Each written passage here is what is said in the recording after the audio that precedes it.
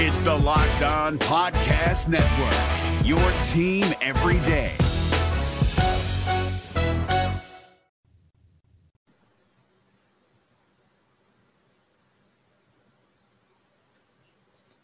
There's a lot to be excited about with how the new rules impact the Cincinnati Reds.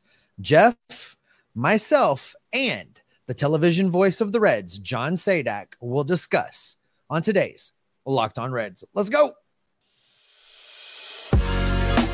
You are Locked On Reds, your daily Cincinnati Reds podcast, part of the Locked On Podcast Network, your team every day.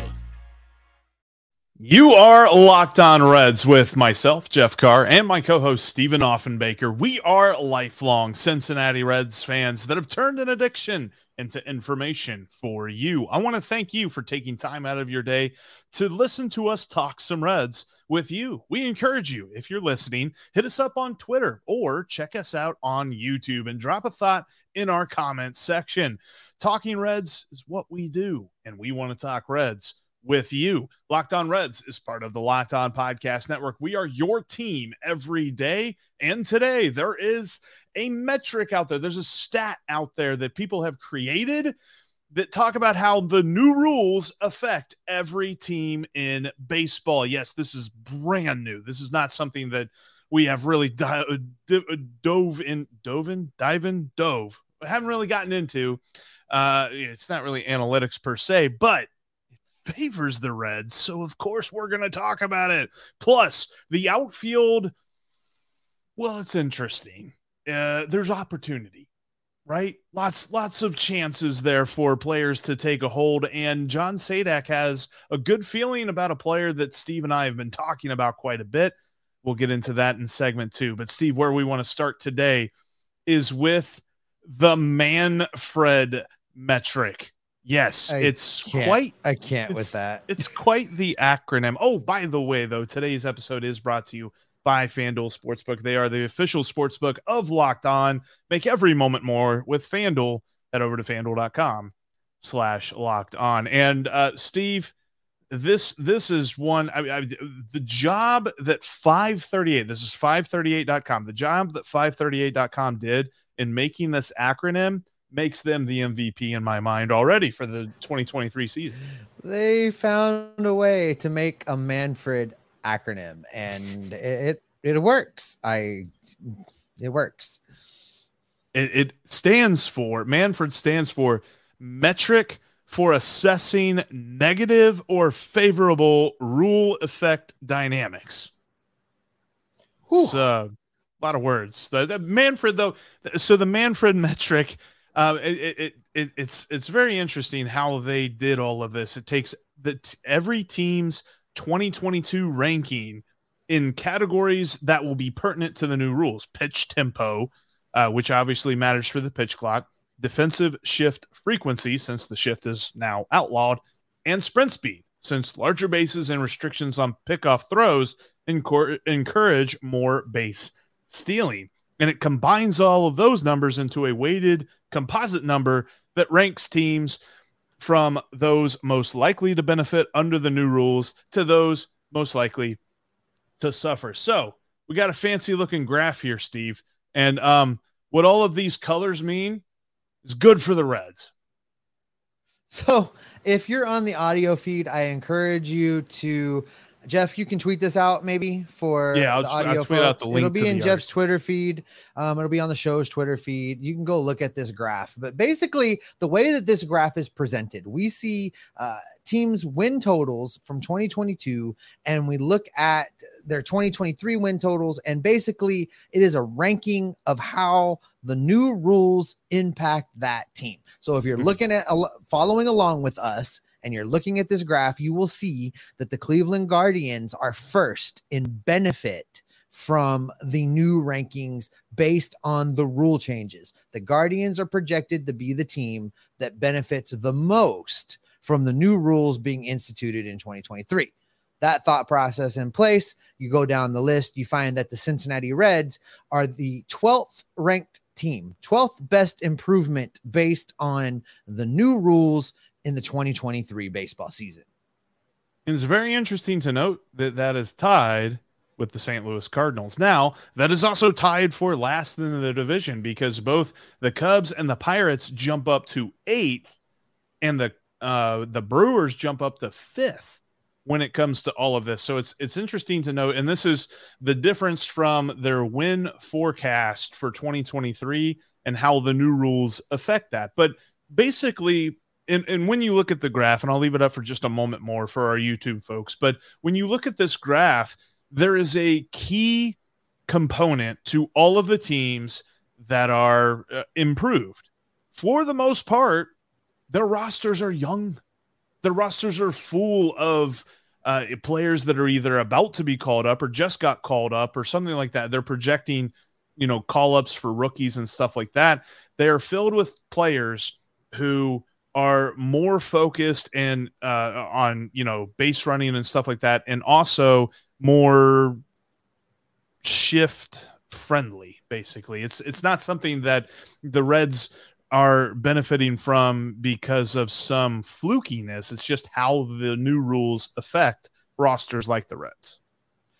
Right. And I think that on top of just the youth benefiting from speed and all of the things, something to keep in mind is the Reds being a younger team, having a lot of rookies, second-year players coming up.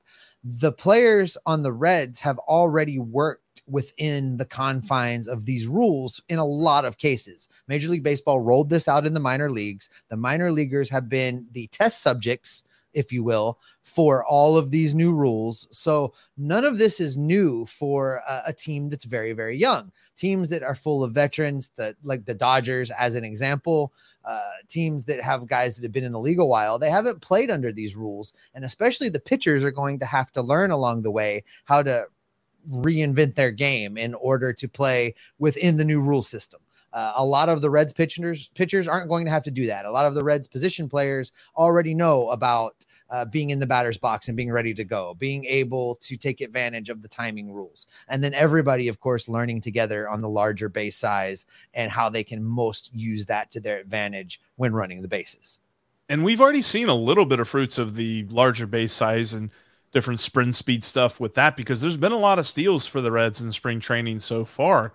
And I'm interested to see how that affects once you have an everyday roster or something close to an everyday lineup that the Reds will roll out there that I think is going to be full of some very athletic, speedy guys, and they could really take advantage of that. Plus, the pitch tempo thing is something that, like you said, it benefits young pitchers because they haven't built that routine. They haven't built the whole, all right, throw a pitch. All right, let's step off the rubber. Let's grab the rosin bag a little bit. Let's shake that around. Let's get a couple of sets of signs. Let's maybe shake off and, all that other stuff.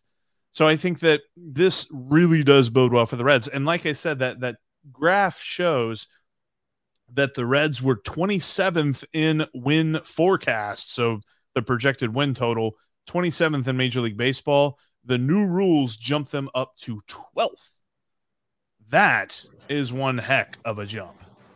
I saw some statistics yesterday or day before, Jeff, and I wish I had saved it. I meant to send it to you so we could have it on the show. But basically what it showed was spring training 2022 versus spring training now, looking at the statistics. Batting average is up, hits is up, strikeouts is down, stolen bases is up. So I think these rules are, in fact, having all of the intended results that Major League Baseball was looking for when they instituted this heading into this season. It looks like it's working. I can't wait to discuss with some pitchers how it's impacting them and what they do as far as maximum effort and being able to, throw the ball the way that they've been throwing the ball up to this point in their career. Funny you mentioned that. We're going to have a pitcher on tomorrow's episode. I'll tell you a little bit about that in a moment. And also, look, we have talked a lot about these new rules and how they affect everything, but it's clear that the Reds are going to benefit from them. Absolutely. Well, listen, Jeff, you and I have talked a lot about a certain brand new center fielder in Cincinnati that goes by the name of Will Benson and why we are excited to have him here this year. Well, John Sadak is also excited about Will Benson, and he's going to tell us why coming up in just a minute. But before we get to that, I want to talk about the sponsor of today's podcast, FanDuel. Today's podcast is brought to you by our friends over at FanDuel. We're less than a month away from opening day. That's right. We are at the 4 weeks to go mark. And now is the perfect time to download FanDuel, America's #1 sportsbook.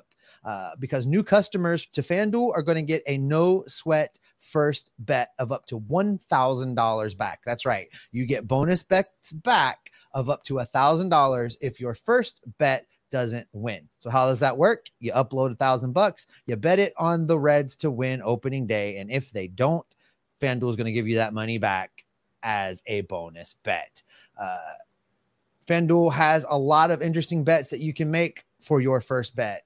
Maybe you like the Reds to win 80 or more games. You can bet on that. If they catch fire and everything goes right and they eclipse the 80 win plateau, you could turn $10 into $110 on FanDuel. So don't miss the chance to get your no sweat first bet of up to $1,000 back in bonus bets when you go to FanDuel.com/lockedon. That's FanDuel.com/lockedon to learn more. You can make every moment more with FanDuel, the official sportsbook of Locked On.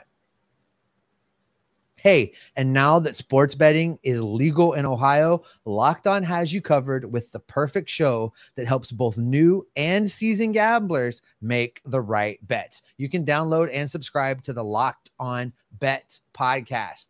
It has daily picks and analysis, and it's available wherever you get your podcasts, just like Locked On Reds. All right, I teased this just a second ago. Coming up tomorrow, Lucas Sims is on the show. He is ready to regain his spot in the bullpen. He is looking to be one of the aces out there in the Reds bullpen, and we are going to get to talk to him about his rehab, how things are going. We are going to get the scoop straight from the man himself about how he is going to accomplish all of his goals in the 2023 baseball season. Jeff, coming up, we're going to dive right now, I think, into our the rest of my conversation with John Sadak. John's going to talk to us about his thoughts on a lot of guys fighting for an outfield position, guys that are battling to be part of a platoon, battling to be starters. John had a lot of thoughts. And then he's also going to delve into a little bit of this rules conversation that we had and tell us about the impacts of the rules on what he does in the broadcast booth and what he thinks about the rules overall and their impact to the game. So let's get into that right now. Here is part 2 of my conversation with the voice of the Cincinnati Reds on the television side, John Sadak. Well, let's jump to the outfield where there's a mix of veterans and some new faces and some rookies that are going to make for an interesting outfield construction, I think, heading into 2023. It looks like there's a lot of platoons shaping up. We've been seeing guys start to hit the ball and draw some attention. We've seen it from Jake Fraley this weekend. TJ Friedel's been hitting the ball well. Will Benson comes over in this deal with Cleveland and seems to be impressing out of the gate. Looks like he's a guy that can be making some noise to get a lot of playing time in center field. And then, of course, depending on what happens at first base, you've got Will Myers over in the other corner. So let's just kind of take some of these guys individually. And I want to start with Will Benson because, this is a guy that was brought over that has very, very limited major league exposure. I think he got into something like 20 games, if I'm remembering correctly. Not a lot, not a big exposure. He's rookie eligible, but he has come over and really played well. He plays great defense, has a cannon for an arm, seems to be really making an impression. What are you getting as far as how those watching him and around him right now are feeling with him as a potential center fielder, especially with Nick Senzel still not quite ready for prime time coming back from that toe injury? I think there's a lot of excitement about Will Benson. There's a raw athleticism. He's a really smart guy and a smart player. There's a sense of leadership that I think comes with him. He covers a ton of ground. He does have a strong arm. His hitting numbers at AAA were excellent. I think he can bring a level of power as well to the center field position that could play incredibly well at Great American Ballpark.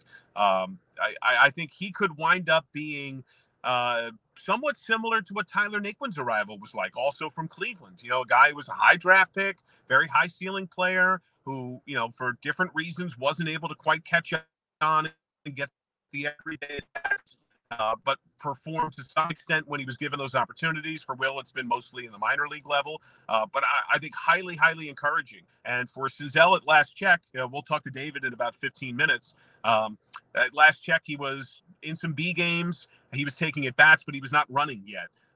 And so they were talking about his first spring training game action coming in the middle of the month.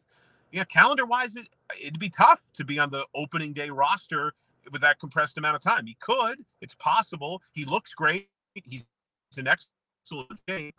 But I think Will has opened a lot of eyes and is an excellent option for this Reds team to be a regular center fielder. Well, let's stay on Nick Senzel for just a minute. I'll be interested to hear the updates this week as well. This is a player that's been, for lack of just a better way to describe this, Sean, he's been snake bitten for most of his professional career. These odd, nagging injuries continue to just rear their head and really never let him get established. And there was so much hype and so much hope for what he would be for this team when he came up, and we just really have never got there. With this new youth movement and with guys like Will Benson coming in, is this Nick Senzel's last chance to really grab himself a spot and make himself a valuable member of this team? Or is he really in danger of being passed by this year?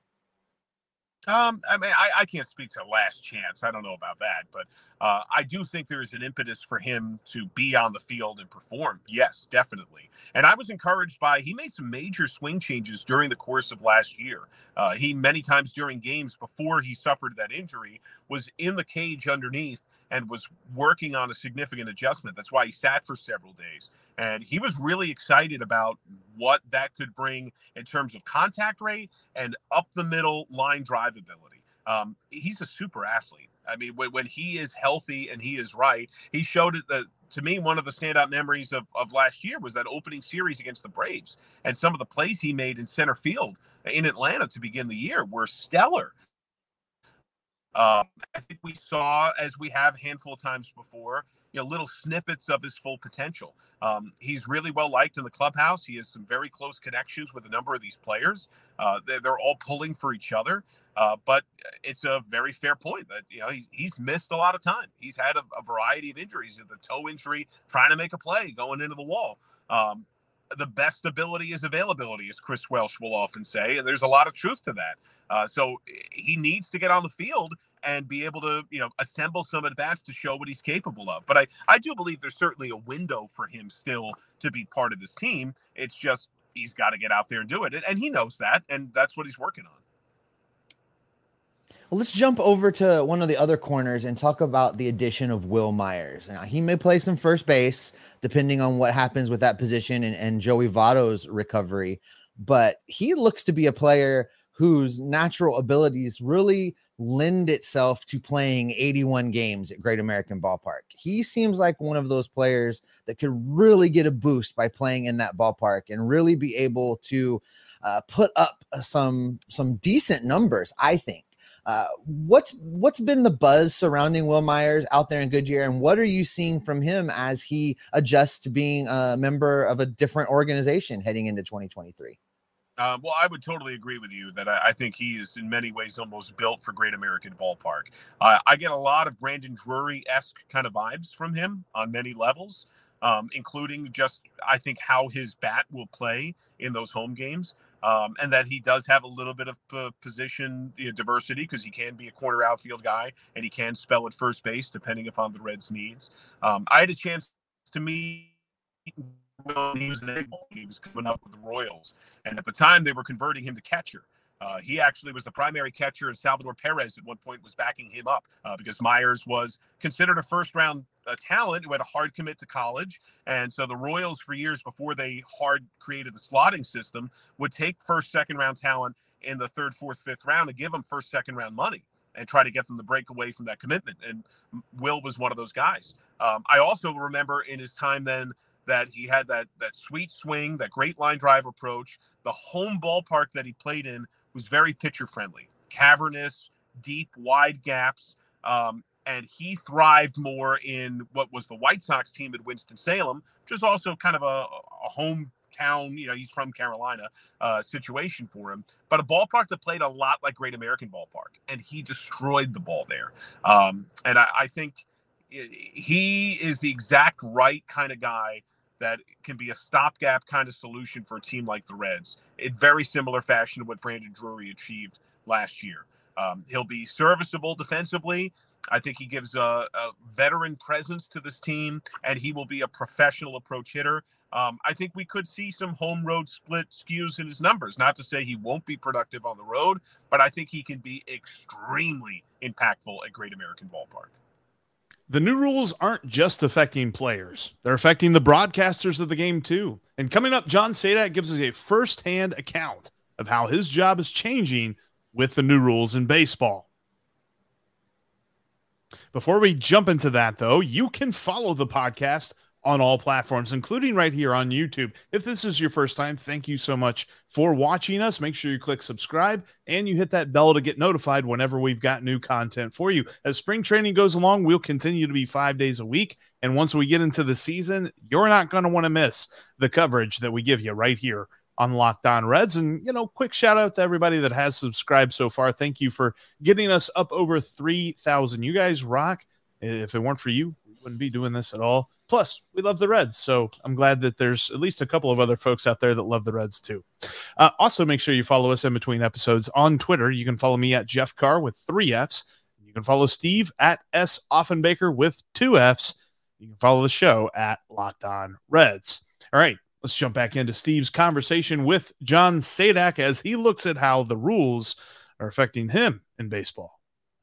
You mentioned the banning of the shift, and there's a lot of new rules this year that are making the game play differently, that are in many ways watching a game feels like watching a game from the 80s right now. And it's very interesting. And I'll be straight with you, John. I was initially not happy at all about this whole clock situation. I felt like things were rushed at times. We saw, early on, we saw the result in Boston where a game ended on a batter's box violation for a called strike 3. We've seen that a couple times. But all that being said, having watched a bunch of 2.5-hour games now, for the most part, it doesn't bother me too much. As a guy that's in the ballpark every single day watching this stuff, how are these new rules impacting the game from where you're sitting? Maybe not only how the players are doing their job, but how you're doing your job. Well, I would say, and this is something I texted with some of my friends that are announcers with other teams, and they had some reps before I had my first game. Some are radio, some are TV, some are with teams that play very long games by nature, some are with teams that do not. And they all shared the same thought, that it felt like it was tighter to get some stories in, that you had to be more on top of ball and play action, which I think is good. Not to say that I think stories certainly have their place, and we're still going to continue to tell them. But much like the players, we just have to adjust our own rhythm. And I think the pitch clock is one of the greatest things to happen to the sport in our lifetime. I think it's fantastic. The game needed it. It shouldn't need it, arguably. In the 70s and 80s, they didn't need it. The way the game was played had changed. And so what are we losing? We're losing the man stepping out and adjusting his batting gloves 15 times. We're losing the pitcher taking a lap with a deep sigh and dropping his shoulder, staring off into the sky. To me, we're not losing that. I think it's helping the game in almost every way. And already we're at a point, at least in spring, where we had back-to-back games over the weekend. There wasn't a violation. There wasn't one. The players had already snapped into that natural sense of rhythm. I think within the very early stage of this year, we're not going to notice it hardly at all. Could it impact a game? Yeah. And I would say what the game-ending situation with that Braves-Red Sox game is one of the best things that could have happened early this spring, because that underscores the import of, like, these are the rules, and you need to play by them. Here's a game that doesn't matter. Who cares who wins the game? In the regular season, it will matter, and I think there will be another adjustment. I think we'll see some violations in the first month because those pitches matter more for both hitter and pitcher. But much like they did in the minors, everyone will adjust. And I think within the confine of this year, we won't really notice it. We'll hardly ever be talking about it, let alone the idea of 3 years, 5 years, 10 years from now, when almost every player will have played their entire professional lives at every level with some form of the clock, you won't even think of it. It'll just innately help the game have pace. It doesn't mean every game is going to be 220. The Reds showed that this weekend. You're still going to have some 3-hour games, but the action will be constant. The ball will be in play, and I think that's a good thing for the sport. We've talked about the banning of the shift. We've talked about the pitch clock there. One of the other changes that Major League Baseball made for this season is increasing the size of the bases. And when we've looked at some of the results of that, we've seen the Reds running more. Now, I don't know that that's necessarily all a result of the increased size of the base. I'd love for you to talk about what you know on this, because I have heard from some of the interviews with the assistant coaches that they've also kind of focused in on increasing the ability to be disruptive on the base paths. And that may have been the plan regardless of what Major League Baseball did with the size of the bases. Yeah, I think the size of the bases, the two biggest impacts will be player health and safety. I think you'll see less finger-hand injuries going into the bag. I think the plays at first base with collisions, they will be more minimized. We'll still have some. I think at some point we could see the softball-style bag in foul ground, one for the runner to run through, one for the first baseman to step on. I could see that happening at some point in the next few years, even in Major League Baseball. I think the biggest thing it's going to do is it's going to take away those replay challenges of someone slides into a bag and for 2 seconds they lose contact with the base. I think the flatter, wider base is going to make that harder to see. There's a tighter window now to challenge, and I think it'll be easier for the runner to stay on the bag. And to me, I do think you should get it right. I'm not necessarily opposed to all forms of replay. I do think it has its place and it should be part of it. That's the dumbest form of replay. That's not the spirit of replay at all. The runner came off the bag by 1.5 inches for 2 seconds, and now he's out. There has to be a sense of feel, but you can't inject that feel. This is a way to stopgap that. This is a way to remove. The umpire doesn't have to make a call that's technically wrong, but in the spirit of is right. And then no matter what, one side's going to be angry about it. I think that's going to be the biggest impact. It'll be a minor part of the upper numbers in stolen base attempts and success. I think the disengagement rule for the pitcher and the pitch clock will be the bigger part of that, and we will see more steals. But to me, the biggest impact of the bases themselves are general player safety, and I think a lessening, not an elimination. It'll still happen sometimes, but we won't see nearly as many of those dumb challenges on that kind of a left the bag and the tag was on. That was a really good conversation, Steve. That was, when it comes to John Sadak, I really appreciate the fact that he gives us some of his time and kind of gives us an inside look as to what it's like for him to cover our favorite team. A little inside baseball. He texted me basically as he was driving over to the Reds complex. He's like, "Hey, I can do it right now. Can you jump on right now?" So hence him in the car with the phone doing the thing. He was in the parking lot waiting for David Bell's daily meeting with the members of the media to start. So that's how that came to be. I'm always grateful for John giving us a little bit of time. He's so much fun to talk to. I always have a blast talking baseball with him. And speaking of having a blast talking baseball, let's tease it one more time, Jeff, because on tomorrow's show, we have a big, huge, giant guest for everybody listening. That's right. Lucas Sims returns to the podcast. He's ready to regain his spot as one of the aces of the Reds bullpen, and we're going to get the inside scoop from the man himself on how he's going to accomplish that. By the way, thanks for making Locked On Reds your first listen. Now make your second listen Locked On Fantasy Baseball, as Matt and Dom will help you win your league with the best fantasy draft strategies each and every day. That's Locked On Fantasy Baseball. It's just like Locked On Reds. You can find it wherever you get your podcast and right here on YouTube, because we are part of the Locked On Podcast Network, your team every day. Steve, as we move through spring training, teams are getting used to the new rules. We are getting used to all the new faces on the roster and who could possibly break camp with the team. So what's that mean for you and me? That means you and I continue to be locked in on the transaction news. We continue to be locked in on all of the rumors surrounding the team. We continue to be locked in on every move that the Reds make so that we can come right back here and report back to all of the viewers and listeners and keep them locked on Reds every single day. I think I could be an ace in the bullpen. Hey, Prime members, you can listen to this Locked On podcast ad-free on Amazon Music. Download the Amazon Music app today.